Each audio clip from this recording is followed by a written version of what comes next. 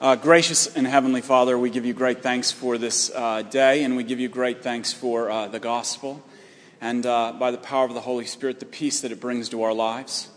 Father, I pray that the words of my mouth and the meditations of all of our hearts would be acceptable in thy sight, O Lord, our rock and our Redeemer. Amen. Well, thank you all for coming and to this breakout session, Ministering to Winners. The blind, the bound, and the broken, people like you and me. And basically, I'm the clergyman in charge here of Calvary St. George's, but I've been in ministry since 1997. I started off as a youth minister in the Episcopal Diocese of Arizona, and then was a youth minister in the Episcopal Diocese of San Diego, and then the bishop said, you got to go to seminary, and so I went to seminary and did ministry in Pittsburgh, and then I've been here in New York City for 7 years. And just a little bit a story about my own self and how and I'm still learning it every day. I think that's what St. Paul means when he talks about the renewing of your mind. It's not like all of the great things you're going to do for God this day, but it's constantly renewing my mind that I actually need the grace of God to carry me through. As a great theologian, Rod Rosenblatt, is famous for saying, I hit record. Okay. We're all we're all born lawyers. We need to be taught the gospel, and I think this is the whole thing. And really, I didn't understand the gospel until I had a nervous breakdown, basically in seminary. And Mel got it before me, and I was really just furious by the whole thing. And actually, there was a guy, J.D. Koch. We went to his house for dinner. And the way that I began to understand what this was all about is because I had this very hard charging, and I had gotten off step 1, and I was never going back to step 1 again. I was on step 15, and I was in seminary, and I was the guy who was doing it.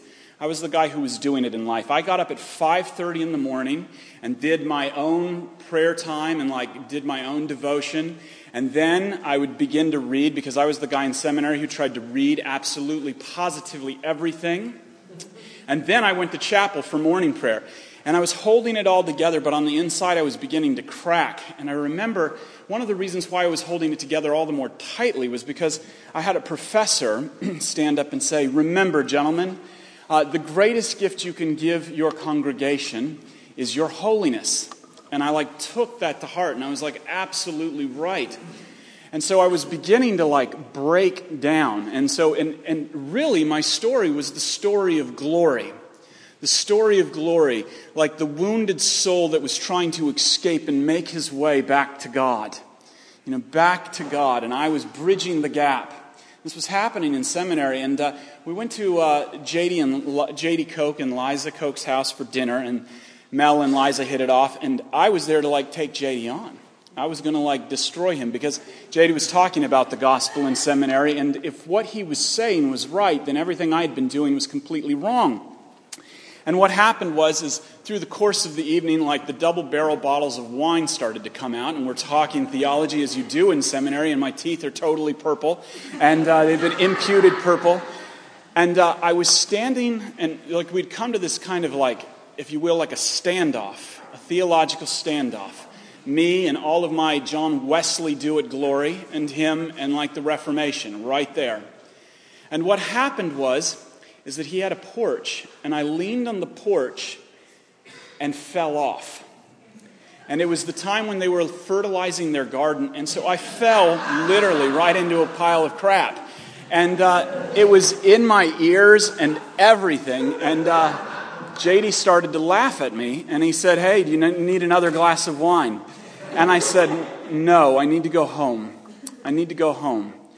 And I was wrecked right there.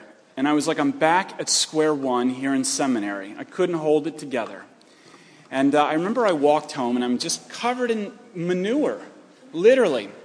And I got into the house, and Mel can attest to this because she cleaned it up. Not really. But I took my clothes off there, right in the living room.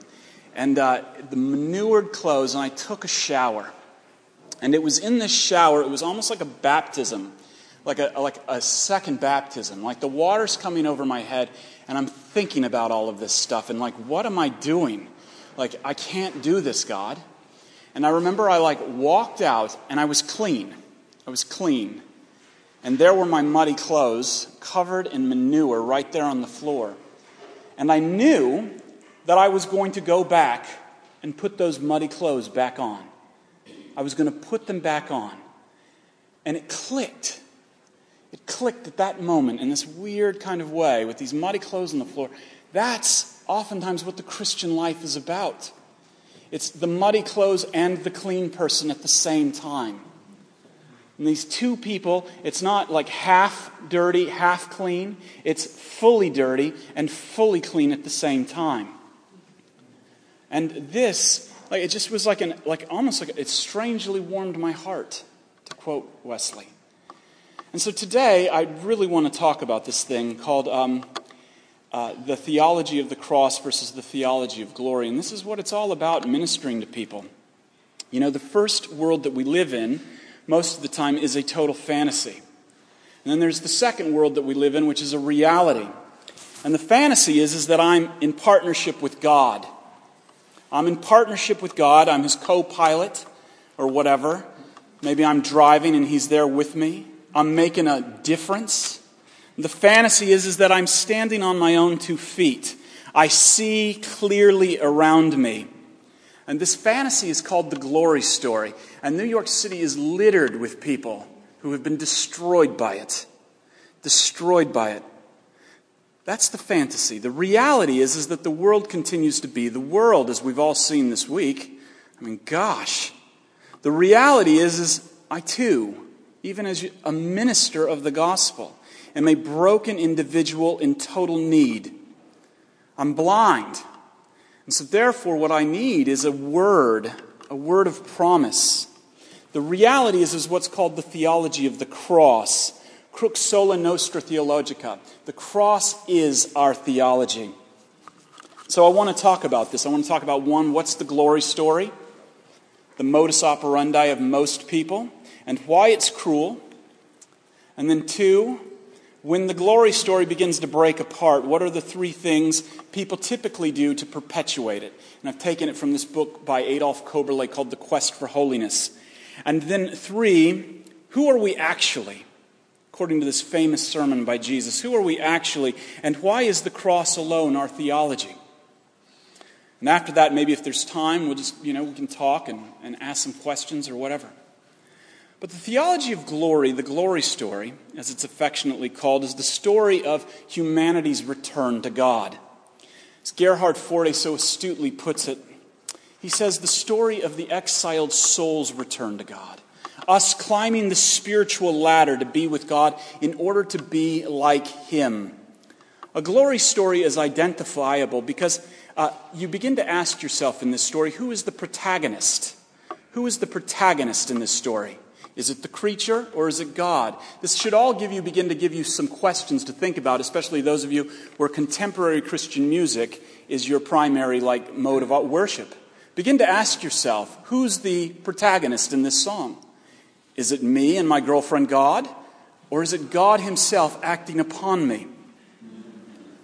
One sees this theology everywhere you look because it is the natural theology of humanity. It sees God at work in what we define as good and absent in what we define as bad. For example, you see it in Eastern and New Age thought with the idea of the reincarnation. The lost soul, through a number of lifetimes, finally purges itself of all desire and suffering because suffering is bad. Suffering is bad, and breaks free of this world to enter into the new nirvana or the collective nothingness. You see this in the other Abrahamic religions. This is why they're often defined by orthopraxy as opposed to orthodoxy. You used by means of the law to make your way back to God. At the end of the day, ask yourself, who is the active agent? Is it the creature or is it the creator? And the theology of glory has co-opted the biblical story as well. Much of us have been raised in it. Whether it's liberal or conservative, we've been raised in this theology of glory. The glory story, dressed like a Christian, typically says that the fall was bad. All got it. The fall was bad, but not so bad that it ultimately cannot be fixed by you with a little help from your friend Jesus. The cross then becomes a means to an end. It becomes a means to an end. It becomes a door that we enter in order to make our return to God possible. You see how even subtle the glory story is when it takes on a Christian veneer. And the return to God is possible when we make ourselves available to God. You know, maybe you've heard someone say, open yourself up to the Lord. You know, press into God. You know, these stories. Because behold, God's a gentleman, and he's not going to force himself on you. I mean, good God, I need him to kick down the door and save me. That's what I need. I don't need a gentleman. I need a Savior. All we have to do is press in a little more. All we have to do is seek him out. All we have to do is make the kingdom of God in the here and the now. The theology of glory in the Christian faith sees the gospel ultimately as what gets you saved. And then it's the other things like various disciplines that take you forward in the Christian life, move you from point A on to point B, point C, point D. The Christian life, when it's co-opted by the glory story, leads eventually to compartmentalization, you know, with lists of do's and lists of don'ts. Whatever it is, people to vote for, people not to vote for. And sermons become calls for you to try. Get involved. Live a better and higher life, whatever that may be. And because the glory story is all about getting better on the here and the now, I encourage everybody who loves the glory story to just read the book of Revelation. It ends bad until God comes in and saves it. He enters in and saves us. And because the glory story is all about getting better, the glory story cruelly invites its practitioners to make distinctions between carnal Christians and mature Christians, liberal Christians and fundamentalists, calling us to constantly look inward. And the Reformers called this in Latin incurvitas sine. We're always looking inward. We're navel-gazing. And this is my first point. A theology of glory ultimately has the creature, has you as the protagonist. And it's all about inviting God into your story, God into our lives. And it's deceptive because it makes God passive and humanity in this great story the active agent. And when we're the active agent, here's the cruel thing, is that we're always busy focused on what other people are doing. As if God is up in heaven just waiting for us to ascend to him. You know, there you are. Wow. And we're always busy worried about what other... I saw this in myself all the time when I was a youth minister. We'd have, like in the fall, these big cleanup days where we're going to clean the youth house. And one of my partners in youth ministry never showed up at 7 a.m, but he definitely showed up for game time and for like the pizza party afterwards. And he did this every time. See, I was concerned about what he was doing because I didn't want to be there at 7 a.m. I wanted to be in bed too. You know, I just wanted to come to the pizza party. So, we'd be hauling these boxes and bags of trash, and I was just like, I wish something would fall on this guy in his bed when he'd show up, you know what I mean? It all became about what I was doing and what other people were doing. And this guy wasn't really a minister because he wasn't really laying his life down for these kids. It put me in the seat of the judge. A theologian of glory fails to realize that God is God, and we are his creatures. We are his creatures, and therefore, unbeknownst to us, when we're in this glory story, we're constantly committing the sin of our first father, Adam. You know, we're like chips off the old block. The sin of Adam wasn't eating the fruit. It was, he received the temptation that you will be like God. And this has been the problem ever since. We want to be like God. Even the most well-meaning Christians want to kick him out of his throne and say, I am there. I know what's right. I know what's right. A theology of glory then begins what it does, because if we have to be God and we have to hold it all together, what begins to happen, and you see this in people's lives, I see it in my own, we begin to put blinders on us. You know, that won't allow us to see ourselves as the ultimate problem. I'm the problem. I'm the problem. Now, the glory story cloaked in Christianity, it always breaks down. It always breaks down, and you see the ugly head of the old Adam rise up and show its face every once in a while. But because we're getting better, we've got to push it back down. We've got to beat it down with a stick.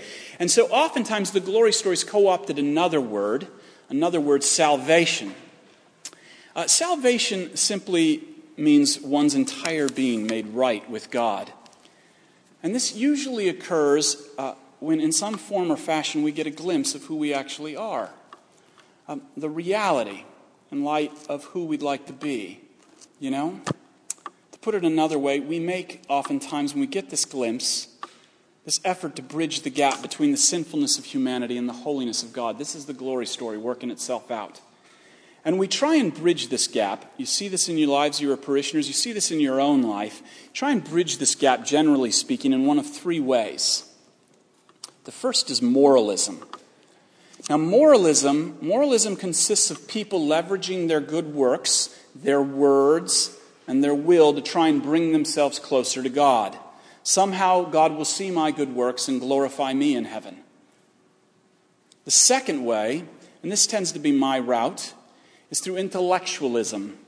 If I simply read enough about the Bible and theology, my head is going to fill up with enough hot air that I will ascend to heaven and the Lord will finally see me, I love that scene. I love that scene in Portlandia in the first episode, and the hipsters are sitting around the coffee table talking about the different articles they've read, trying to one-up each other. That used to be me. Used to be. It still is me. Have you read Luther? Read it. Have you read Calvin? Read it. Did you read the latest by Rowan Williams? Didn't like the end. That tends to be me. And I noticed this with my own self and when I began to understand the theology of the cross, when it began to seep into every part of my being, I turned it into a bludgeon. I turned it into a weapon, and I would just pound the snot out of people with it. You might not be, you don't know what you're talking about. Law. I would do that all the time. People are like, get away from me. You're the most ungracious person I've ever met.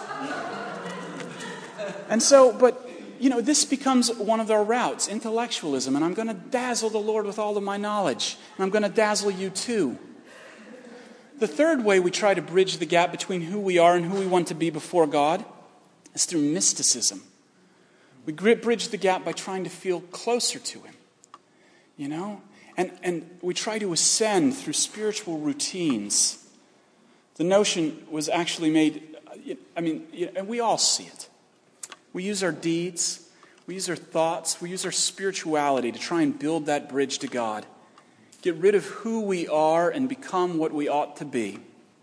But in actuality, we use these things. The glory story enables us to hide from God. We make little fig leaves, little blinders to cover up ourselves. We heard you walking in the garden and we were naked. Because heaven forbid, God actually know who I am. Heaven forbid. In Luke chapter 4, verses 1 through 13, Jesus, or actually it's a little later than that, it's 16 through 19. Jesus shows up to Nazareth and, preaches a sermon. The hometown boy come back and he's going to get the floor. And he reads from a passage quoting Isaiah chapter 60, verses 1 through 2. And he says, "The Spirit of the Lord is upon me, because He has anointed me to proclaim good news to the poor. He has sent me to proclaim liberty to the captives, and recovering of sight to the blind, to set at liberty those who are oppressed, to proclaim the year of the Lord's favor." And he rolled up the scroll and gave it back to the attendant and sat down. And the eyes of all the synagogue were fixed on him. And he began to say to them, "Today this scripture has been fulfilled in your hearing." Isn't it interesting how the glory story often says about us, in my life today, this scripture has been fulfilled in your hearing. The prophet Isaiah, what he's doing here is he's giving us 4 very specific descriptions to illustrate who we are, and he pops the glory story's bubble. 1, he says we're poor. We are poor. I gave the same sermon a couple of months ago. And somebody came up to me and they said, "How dare you say that you are poor? Your church is in Gramercy Park, one of the richest neighborhoods in the world. Where do you get off saying you are poor?" She made a very good point. The concern's justifiable. Where do we get off identifying ourselves as the poor? Well, what Isaiah, and consequently Jesus, means here is not simply socioeconomic. This is a description of the spiritual condition of every human being. A condition that is not self-reliant or self-sufficient, but instead recognizes that on our own we possess a spiritual bankruptcy. In other words, if you know who you actually are behind closed doors, when you know who you are when no one else is looking, you know what's running through your head, and all you can text is OMG. And the truth is we don't want anybody to know that part of us, the poverty of our souls. The second description that he drops that pops the glory story, it's probably the most controversial. We are captives. And this is controversial because most people, as a given, especially in our country, think that we're free and have free will. This is where Mockingbird gets offensive. They said I didn't have free will. No.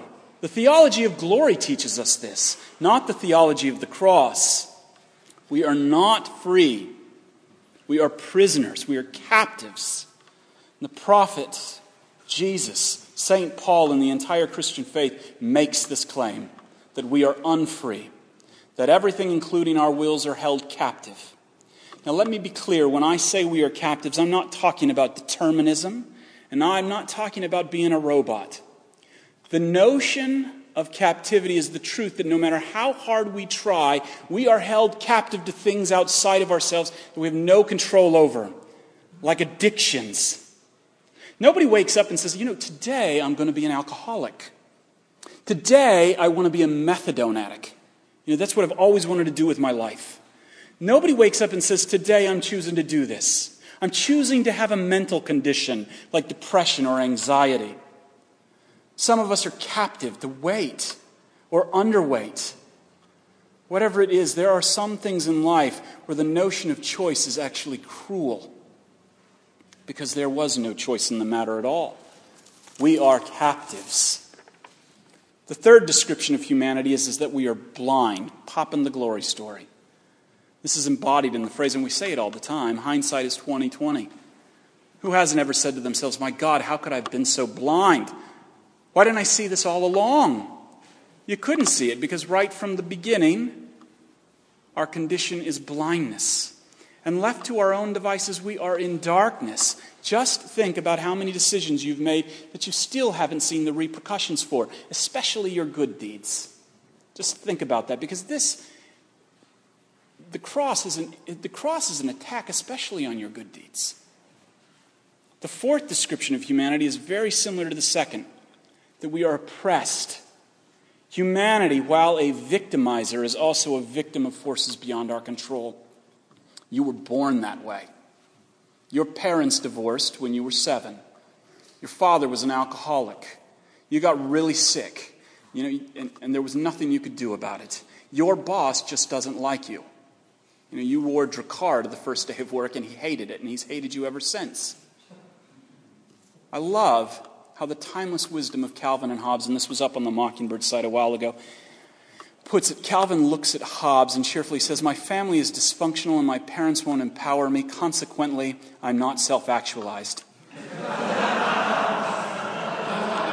He goes on to say, my behavior is addictive, functioning in a diseased process of toxic codependency.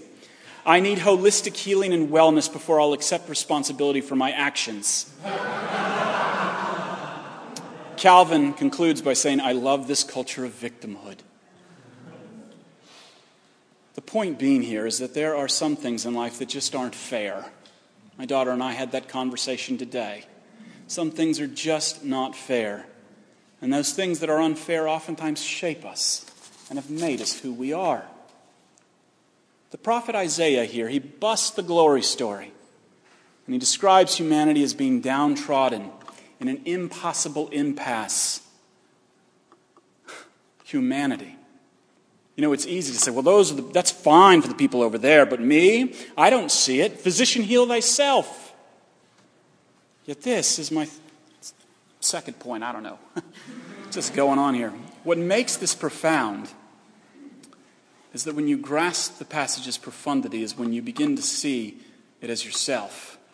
You stop attributing the descriptions to people over there and begin to see yourself as you are. Poor, the captive, the blind, the oppressed. And this is my second point. This is the beginning of all wisdom.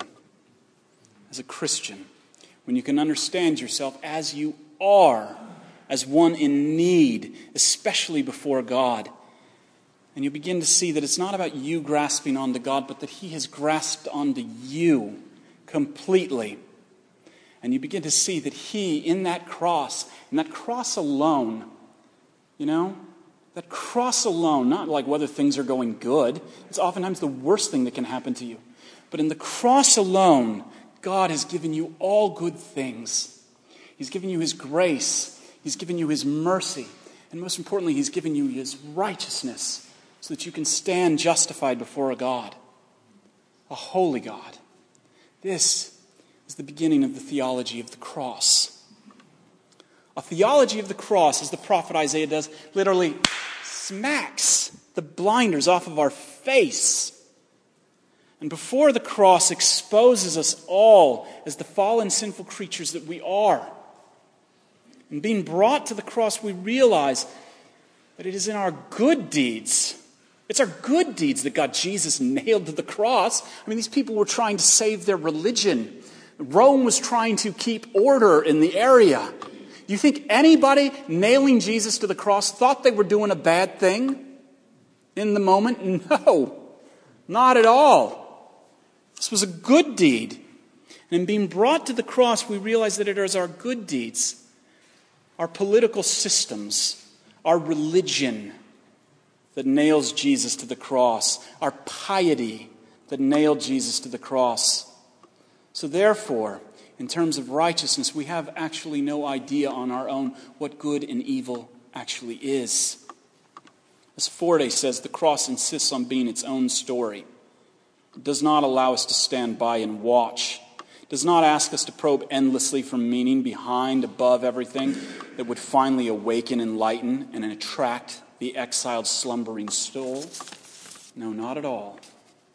Instead, the cross draws us into itself. So we become participants. Not participants, we become Christ is I don't know what I was saying there, but we're drawn into this story. We're not participants. You're dead until you're brought alive by the Spirit. The cross, this is what I'm trying to say, the cross then becomes our only story. As St. Paul says in Galatians, I've been crucified with Christ, and it's no longer I who live, but Christ who lives in me. And the life I live by faith in the Son of God, who loved me and gave Himself for me. Therefore, the theology of the cross works itself out in Christianity. It works itself out primarily in hearing this message. The preaching of sin, the preaching of grace. And it's this word, by the power of the Holy Spirit, that produces the sanctification and justification in the life of every Christian. And repentance is seen as sorrow for sin. However, through preaching, this message of forgiveness, one is reminded of Christ's work for them on the cross. And you're brought to the point of salvation once again, every day. Therefore, let me just begin to wrap this up. The theology of the cross, when it's taught, you begin to see you never move past the cross. The cross is the end. And good works are the fruit of faith in Jesus for your parishioners, the people you're ministering, even yourself. And the testimony of the Christian is not like I took the Jesus challenge, I used to be like this and now I'm like this. The testimony of the Christian is on the work of Christ in history for us. See the testimony of the apostles. It's not like Peter's, he's always like, this Jesus whom you crucified. God has made Him Lord of all things. Testimony, the sermons in a church where the cross is preached leads one to rejoice in the forgiveness because of Christ. No one's getting better. Rather, you are given a growing awareness of your sinfulness, which produces a growing appreciation for Christ's work. The cross, then, is our story turning us away from ourselves, forsaking our own good works, our own spiritual experiences, and clinging only to Christ's blood and his righteousness. And as this begins to open our hearts and our ears to the message of the cross, then we begin to see that the cross is where God storms the last bastion of the self, the last presumption that you were going to do something for him. And this word of salvation, when spoken from the cross, spoken to you as you are, not as you like to be. Salvation is God's work for you. And because this ministry of understanding the theology of glory versus the theology of the cross, it does something to us. What it does is it begins to let us be free as we actually are. We don't have to hide anything. It allows us to confess and be repentant people. And it gives us the ability to see the truth about ourselves and God. And when you see that he doesn't have the sword of Damocles hanging over your head anymore, but has removed it, it enables us to see others as they are, bound. And I'll wrap up with this. We begin to see Isaiah's description of humanity and God's as actually right. Not the glory story, we're morally neutral, but that we're blind, we're bound, we're captive, we're prisoners. You begin to see that as right, and that it has been actually fulfilled in Christ. I love this shortest sermon ever. Today this has been fulfilled in your hearing. In Jesus. Then you'll begin to understand that people are not as free as they think they are. And neither are you. And you might also be able to have compassion on them. Graciously reach out to them. Graciously lead them to the one, not in your deeds and all the great things you've done, but graciously lead them to the one in whom all the promises of God have been fulfilled. Jesus Christ. Fulfilled for you, fulfilled for me, and ultimately fulfilled for the whole world. And that is the distinction. And that's all I got to say. And so maybe we'll open it up for some questions or thoughts, and I'll take them on if you. Good. Jeremy.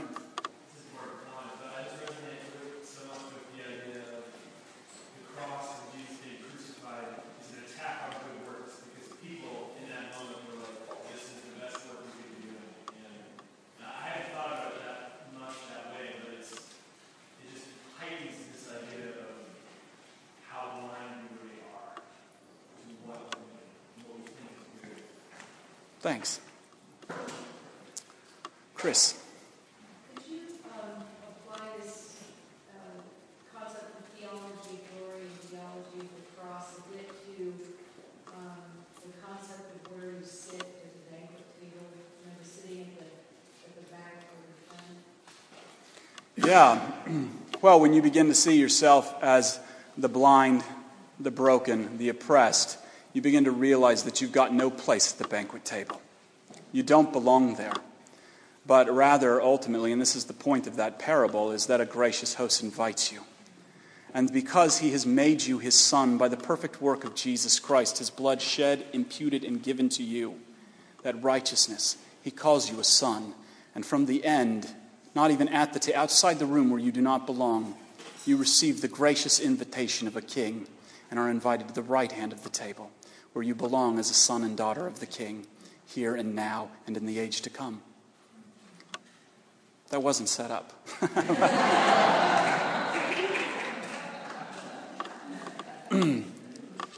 Yes. Remind me your name again? Jim. I had a question for you. Okay. You mentioned something, and you may have to clarify it, about the idea that perhaps you're an alcoholic or something, and it's a thing outside of yourself that you're a slave to, and it's not really you choosing it, it's the thing that's controlling you. Mm-hmm. Right? I wanted to challenge that a little bit because I think the power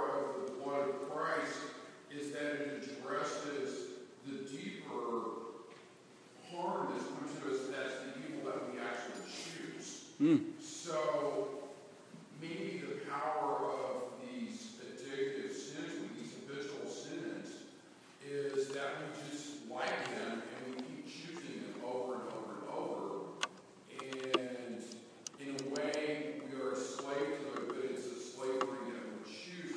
And so it's an even greater forgiveness because it actually, the blood of Christ addresses actual evil that we are, not just that we're kind of this passive slave to those things.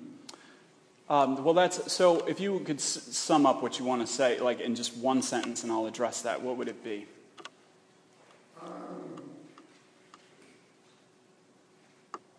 I think that. Well, I wanted to ask you: is it really true that we're passive slaves to habitual sins, and that the theology of the cross is at odds with that? I would say yes. We are passive slaves to habitual sin. And this is because sin is it's not just simply the actions that I do, it's the very state that I'm in. It's the very state that I'm in.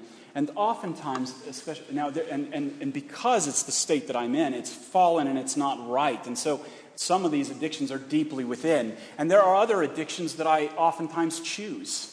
You know what I mean? I don't deny that. And that's once again a sign of my bound will all the more. For sometimes the addictions that I choose are they're not actually the root of the problem. They are the fruit of something deeper going on, which also, and I would say that the power of so that is coming from within. And me, sometimes the addictions that I choose, are me trying to cope somehow and put that fig leaf on to cover up a deeper wound. And I may not even know what that wound is. But I am saying that objectively, and whether you get out of that addiction that you've chosen or not, the promises of God and that blood that covers even that addiction is for you and has the power ultimately to deliver you from it, because it will deliver you from the clutches of death, where we're all actually going to go. And that is the ultimate promise of the Christian faith. It's not so much about my best life now and getting better. Ultimately, the promise of the gospel is that death isn't going to hold you in the grave. It's not going to hold. And so the ultimate thing where all of these addictions are leading to, death, I will be plucked out and saved from that. And so I would say yes. Yeah. Good. Can I throw out an illustration? Throw it out. Yeah, absolutely. From Bo Geert's book, The Hammer of God. Pretty much characters. Everybody read it. It's wonderful. One of the characters is explaining this concept to somebody else, and he says, when you become a Christian, it's almost like a garden. Your eyes are open to the garden of your heart, if you will, and you see rocks all around, and weeds all in those garden rocks that are your sin, metaphorical sins. And some of those rocks, you can take these rocks out and you can place them on the outside of the garden, your heart, throw them out, and that's good. That's fine. But eventually you come to a bedrock. Yeah. You see this bedrock of sin, and there's nothing you can do about it. Right. And it's at that point when we realize that bedrock of sin is covered by the blood of Jesus. That's right. It's taken care of. That's right. That is such a beautiful illustration. And if you've never read Bo Geert's Hammer of God, you really, especially if you're a minister, you should read it.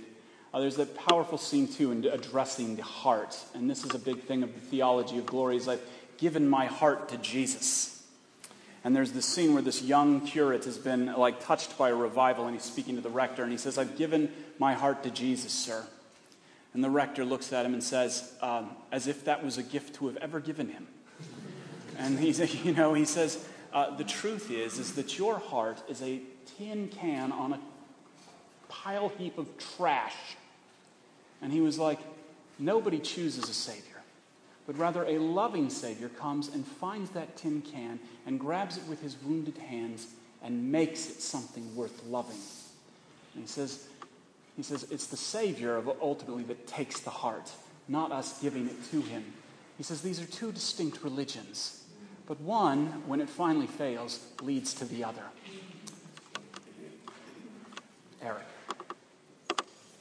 Eric Listino.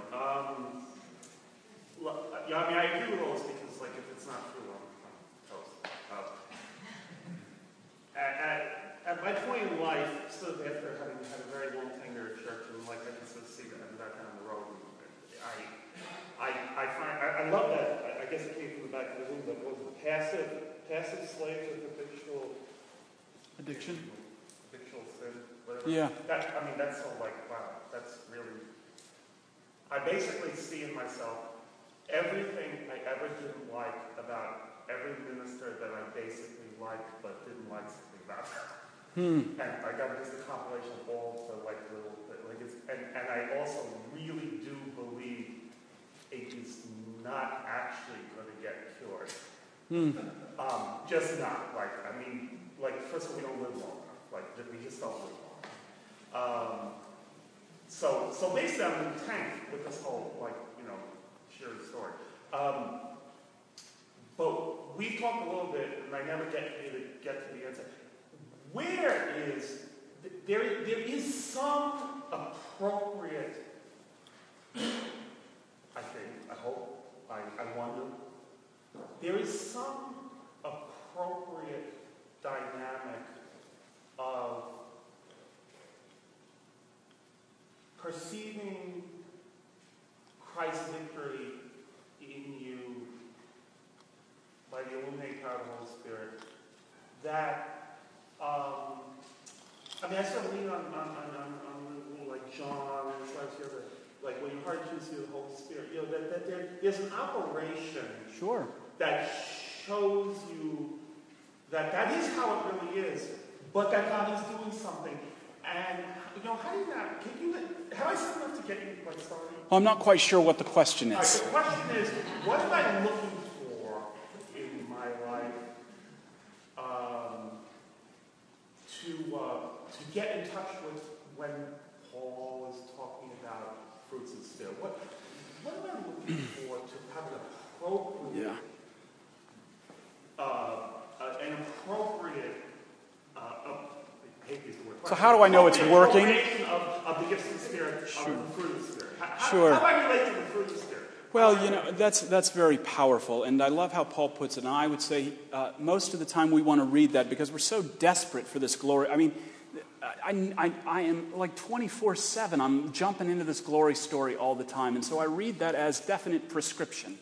And I turn myself into a fruit counter immediately, and I'm looking for fruit on my life, and I'm looking for fruit in your life. The theology of the cross sees this as description. And I believe this is true. I grew up in the desert southwest of Arizona. And in the back of my house was a tree. And we went back there one day when we first moved there in Yuma. And my dad said, "It's all these little green fruit." And he goes, "Son, look, it's a lime tree. And we're going to have key lime pie for the rest of our life." It was really exciting. We had labeled that a lime tree. And guess what? A couple months later, it grew oranges. It grew oranges. And that tree never said to us one year, like this, Smiths, this is going to be the year of the harvest. Never did. The truth, and some years, that tree produced amazing fruit. The conditions were just right in life. And things were produced. Sometimes in the desert southwest, we have a really cold winter, which would kill all the fruit. Didn't change the fact that it was an orange tree. And some years we have a really hot summer, and we didn't water the tree, and we didn't have any fruit. Didn't change the fact that it was an orange tree. And here's the thing, is that I think we're so busy trying to look and produce for fruit that we miss and the one who's actually producing it in our life by the power of the Holy Spirit. As St. Paul says, this cross brings us into that story and allows it to be the story alone. And it is no longer I who live, but Christ who lives in me. And the life I live by the power of the Spirit working through me. And so it's the Spirit that produces fruit. And sometimes, it may seem dry. And there isn't much fruit.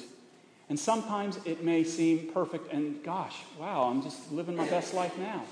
But regardless, I want you to know, Eric, and I want everybody here in this room to know that there are these plentiful, beautiful fruit trees in this room.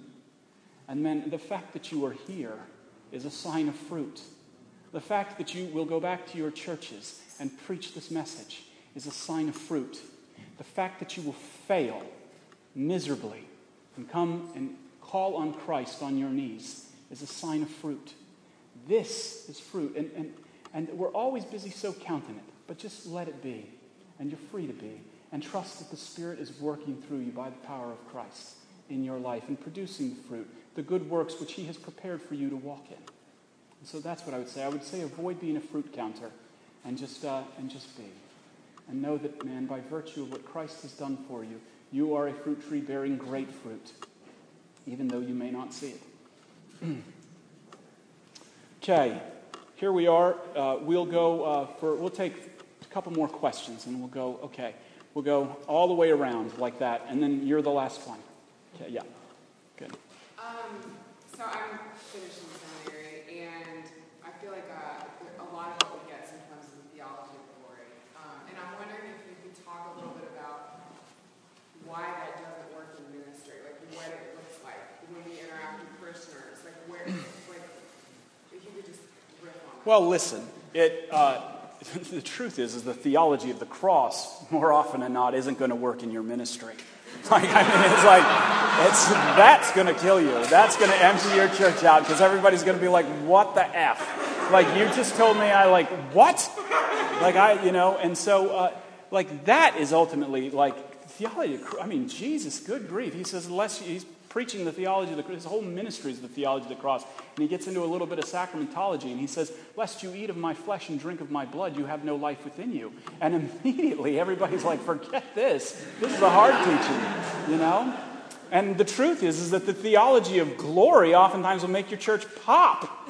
It will explode it. Because, man, you're just eating it up, and man, we're given stuff to do. And we're given stuff to do, and we're doing it, and we're doing it, and we're doing it.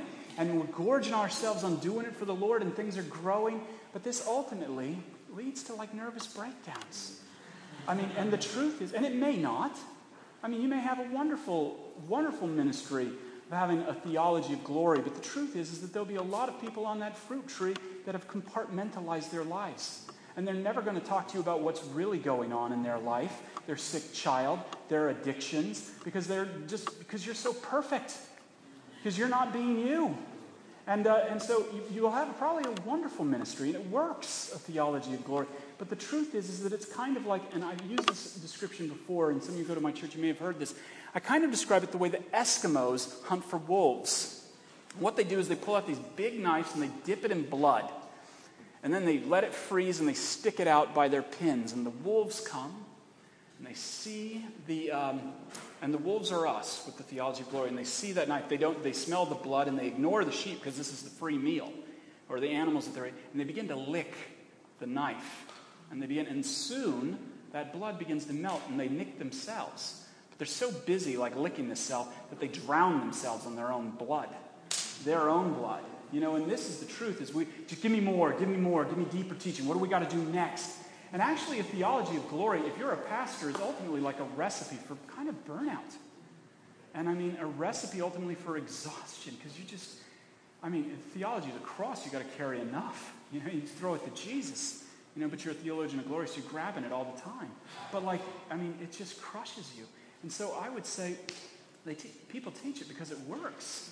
It works. Theology of the cross isn't practical at all. And so it works. And the theology of the cross is going to attract some strange folks to your church and people who are really new. And call you, show up at your house and knock on your door at 2 a.m. I need to see you. And this is and there you are. You give into yourself to it. You have you say, God so loved the world. And you love it too, because this is the call of the Lord and the Spirit working through your life. So I think they teach it because it works. But that's not necessarily true. Next, Father Matthew. I'm thinking a lot about what you just said, and I'm also thinking about recent events and larger events.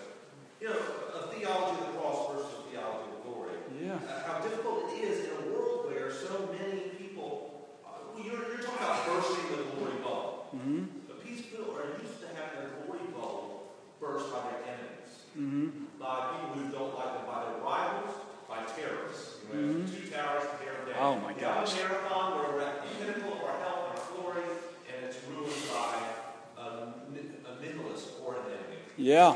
So how do you assure people in that context, where their glory bubbles are being burst by people who are not of God, and then you come along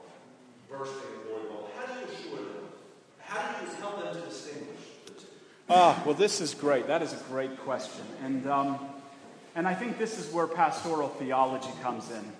The first thing, you don't go in and say anything.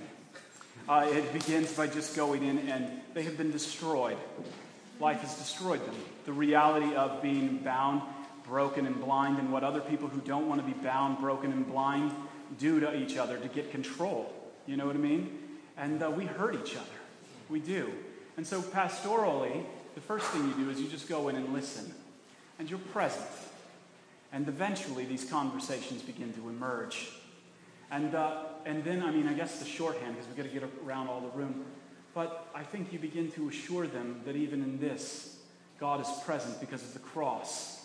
You can assure them that God, didn't escape torment and torture and the darkness of humanity, but actually entered into it. And actually, and I love that about Sally Lloyd Jones, died. He died. But he rose again. And that resurrection is ultimately the sign that this will not have the final say. But even this too shall be made right.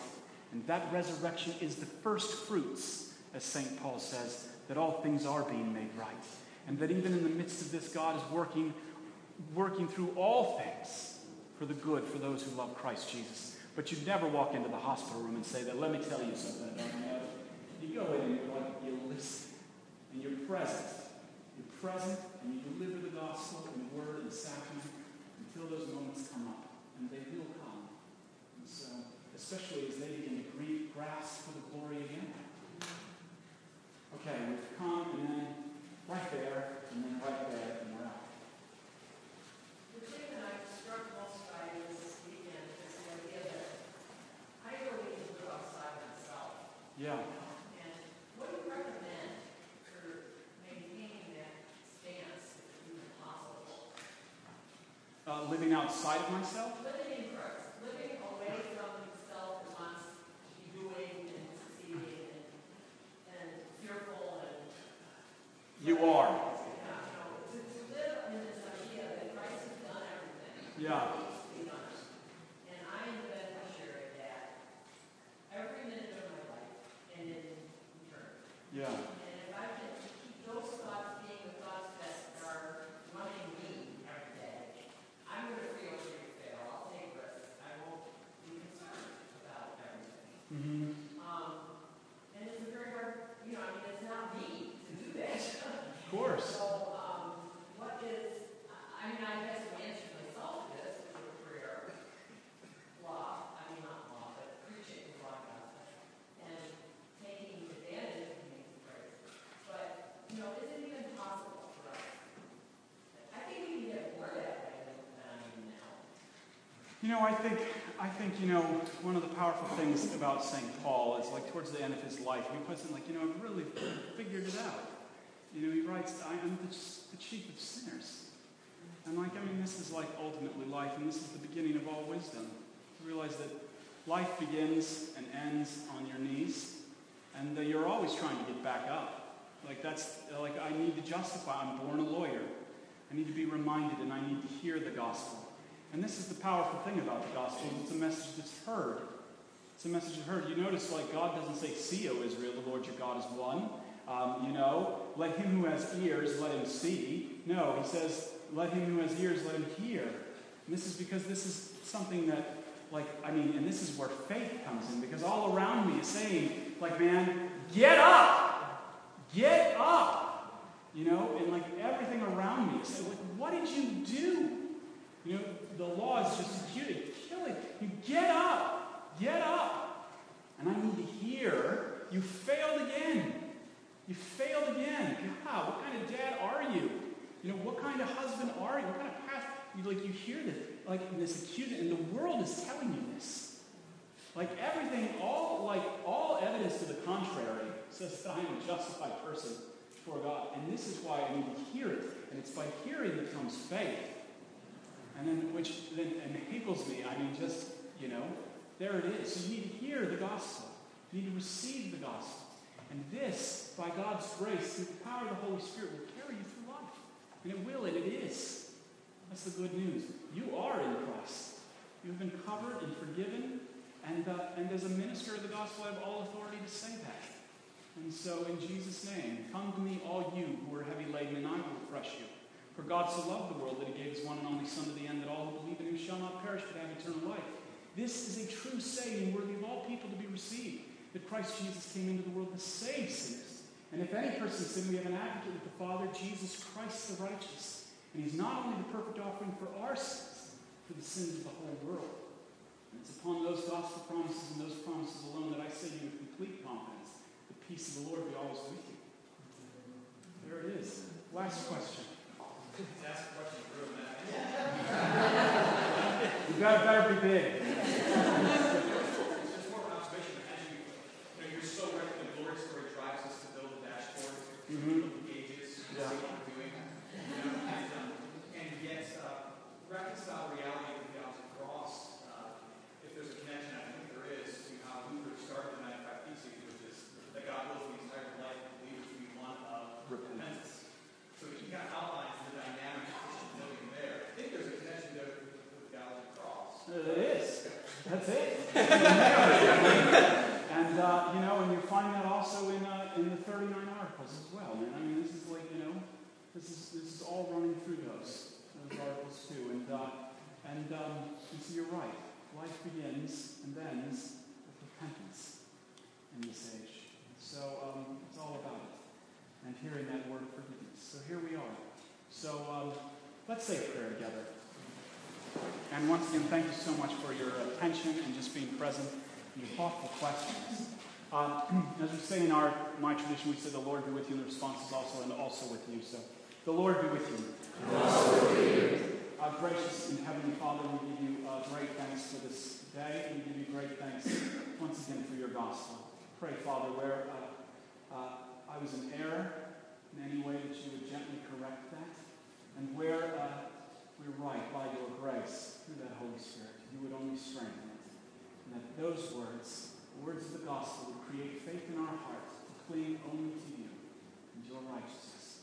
We ask, Father, that you would bless the food to our bodies and us to thy service. In Jesus' name we pray. Amen. Lunch is served downstairs.